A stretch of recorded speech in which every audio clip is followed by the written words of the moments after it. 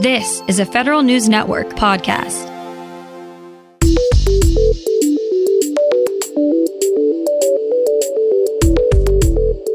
Coming up on today's Federal Newscast, Congress makes sure feds don't have to worry about a shutdown during the holidays at least. Agencies are told to give employees enough time off for them to get their COVID-19 boosters. And the White House is upping how many disadvantaged small businesses agencies need to work with. These stories and more in today's Federal Newscast.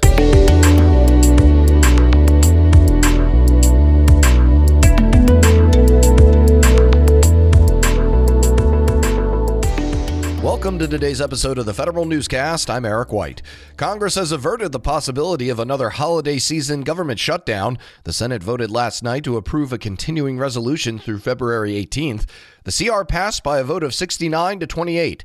In the House, all but one Republican voted against the CR earlier in the day. Some lawmakers wanted to condition the CR on defunding of the Biden administration's vaccine mandates. That issue was eventually broken off into a separate amendment, which failed on a party line vote in the Senate. The House Oversight and Reform Committee advanced a bill designed to strengthen the Office of Personnel Management. The Strengthening OPM Act would implement a few of the recommendations the National Academy of Public Administration made earlier this year about the agency. The bill would refine the agency's mission and ensure its chief management officer is a career executive. It would also create a new advisory committee for the OPM director. The committee passed the bill along party lines. Republicans balked at a provision instructing the president to appoint an OPM director without regard to political affiliation. Whistleblower advocates are echoing recent calls to Senate leadership to get moving on the Merit Systems Protection Board nominees. This coalition includes the American Civil Liberties Union, the Government Accountability Project, and the Project on Government Oversight. They're asking Senate Majority Leader Chuck Schumer and Minority Leader Mitch McConnell to schedule confirmation votes for the president's MSPB nominees. The nominees cleared the committee level back in early November. The MSPB does not have any board members and has not had a quorum for nearly 5 years. The Defense Counterintelligence and Security Agency has chartered a new program executive office to oversee its enterprise IT programs. Terry Carpenter is leading the new office. Its key programs include background investigation systems, biometrics, cloud services, and data management, and robotic process automation. DCSA is developing the National Background Investigation Services, which is expected to replace legacy systems by 2023. Agencies must give federal employees up to 4 hours of administrative leave to get the COVID booster or additional vaccine dose. More from Federal News Network's Nicole Ogrysko. The Office of Personnel Management reminded agencies of the policy. The reminder comes on the heels of the Biden administration recommending all employers adopt a similar policy. OPM says federal employees can also get up to 4 hours of leave for each family member who needs company to get their vaccine doses or booster shots. The Biden administration hasn't yet made booster shots a requirement for federal employees. Nicole Ogrysko, Federal News Network. After a cluster of symptoms like headaches and rashes, preliminary tests found petroleum in the drinking water of a military base in Hawaii. Federal News Network's Scott Maucione has more. Water samples at Joint Base Pearl Harbor Hickam show that drinking water going mostly to military children is contaminated with petroleum. The Hawaii Health Department is advising service members to avoid using water for drinking, cooking, or oral hygiene. The base is providing a gallon of potable water to service members a day. The Hawaii Health Department says it's received 175 complaints of odor coming from the water. Meanwhile, service members notice pets and children falling ill. The base is holding town halls and has created an emergency call center on the issue. Scott Maucione, Federal News Network. 5G is all the rage right now, but a defense-focused think tank wants the U.S. to start digging into the next generation of wireless technology. A new study from the Center for a New American Security says the U.S. needs to start crafting a strategy for 6G if it wants to stay ahead of China.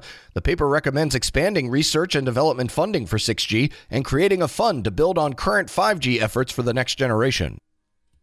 The U.S. government is continuing to issue cyber requirements for key transportation sectors. Federal News Network's Justin Doubleday reports. Come December 31st, the majority of U.S. passenger and freight rail operators will have to follow new cybersecurity requirements published by the Transportation Security Administration yesterday. The directives require operators to report cyber incidents to the Cybersecurity and Infrastructure Security Agency within 24 hours. They'll also need to identify a cybersecurity point person and come up with a cyber incident response plan. The Department of Homeland Security has already issued cyber directives to pipeline operators, and it's also prepping new requirements for airlines and airports.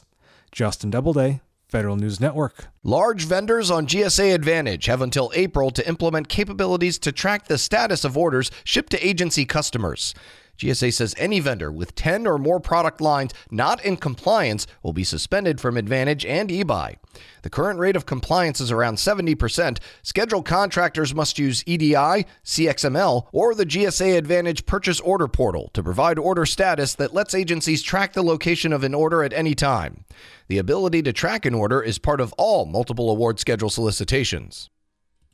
And the White House is putting small businesses front and center of new contracting goals. Federal News Network's Jason Miller has the details. Agencies have new contracting goals for awards to small disadvantaged businesses. As part of its effort to increase opportunities for underserved small businesses, the White House is raising the SDB goal to 11% in 2022 from the current 5% goal. The administration wants to raise the SDB goal to 15% by 2025. Additionally, the White House says it will update goals for other socioeconomic categories, including women-owned small businesses, service-disabled veteran-owned small businesses, and hub-zone businesses in 2022. Jason Miller, Federal News Network. You can find more information about these stories at federalnewsnetwork.com. Search Federal Newscast and subscribe to the Federal Newscast on Podcast One or Apple Podcasts. I'm Eric White.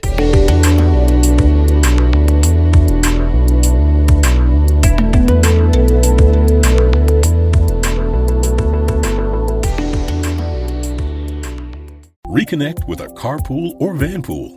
Even if you're commuting just a few days a week, Commuter Connections can match you with others that live and work near or at the same place as you. Prefer taking the bus or train? There's never been a better time to reconnect with transit. Plus, you have the added comfort of knowing Guaranteed Ride Home is there for any unexpected emergency for free. For more options, visit commuterconnections.org or call 1-800-745-RIDE. Some restrictions apply.